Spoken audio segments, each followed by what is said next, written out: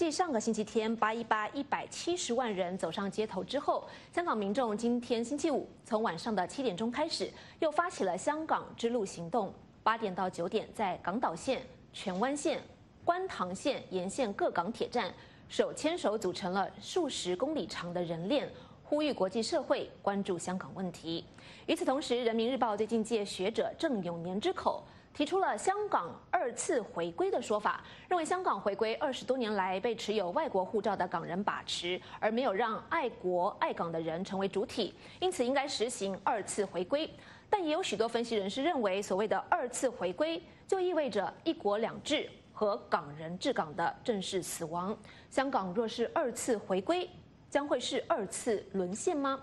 而外媒分析，北京希望在见证70周年前夕平息香港的反送中运动。目前看来，当局究竟会采取哪些手段来达到这个目的呢？好的，我们在请教今天的3位来宾之前呢，我们先来连线美国之音，今天有在香港各地驻守的这个记者，请他们来介绍今天晚上香港民众所发起的香港之路手牵手现场的一个最新状况。首先和我们连线的是人在香港湾仔地铁站的林峰，林峰你好。丰年你好。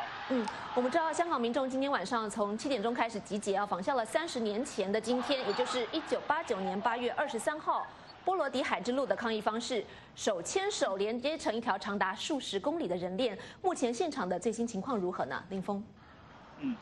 对，这个现在现场的气氛是非常的热烈。那我现在所处的位置呢，就是湾仔的这个地铁站的附近。那么实际上这个人链呢，实际上从这个参加活动的人呢，从7点钟开始陆续集结。那么到了8点钟的时候呢，在我这个所在的区域，这个人链已经形成。那么我们可以现场可以听到呢，这个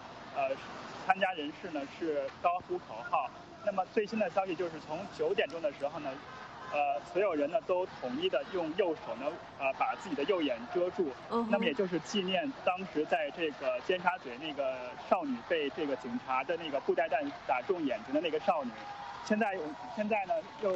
示威者又鼓起掌来。那么就是在9点钟的时候呢，是全场所有人都是集体把右眼捂住。我们知道这条人链呢，大概如果要是据主办方来估算的话，如果这条人链形成的话，至少是需要5万人来参加。那么从现在来看的话，这个场面是非常非常的热烈。那我们也看到呢，有这个不少的这个民众呢是用各国的语言，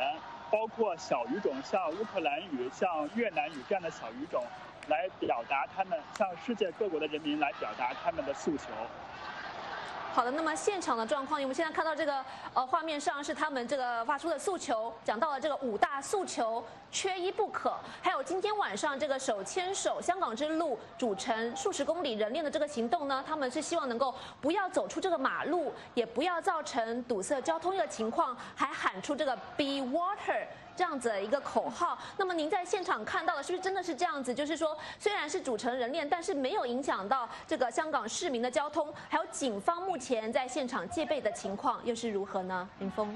那么我在现场是完全没有看到警察的身影，因为这个活动的确是非常的有自觉性和这个自律性。那么我刚才看到呢，在一条小巷呢，有一个这个3轮车呢，市场经过的时候呢，这个人链就自动断开，让这个车。让这个人力车，让这个3轮车呢经过，所以基本上没有给公众的生活构成太大的影响。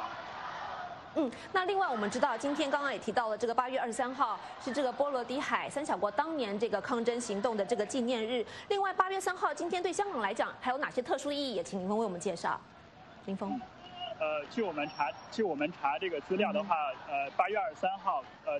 实际上这是香港网友提出来的。那么就是说，8月23号，在1839年的8月23号呢，据说是这个第1次鸦片战争的时候呢，这个英国呢是当时是在这一天是占领了香港，所以对于香港的历史来说，还是一个比较有意义的一个纪念日。那么另外呢，在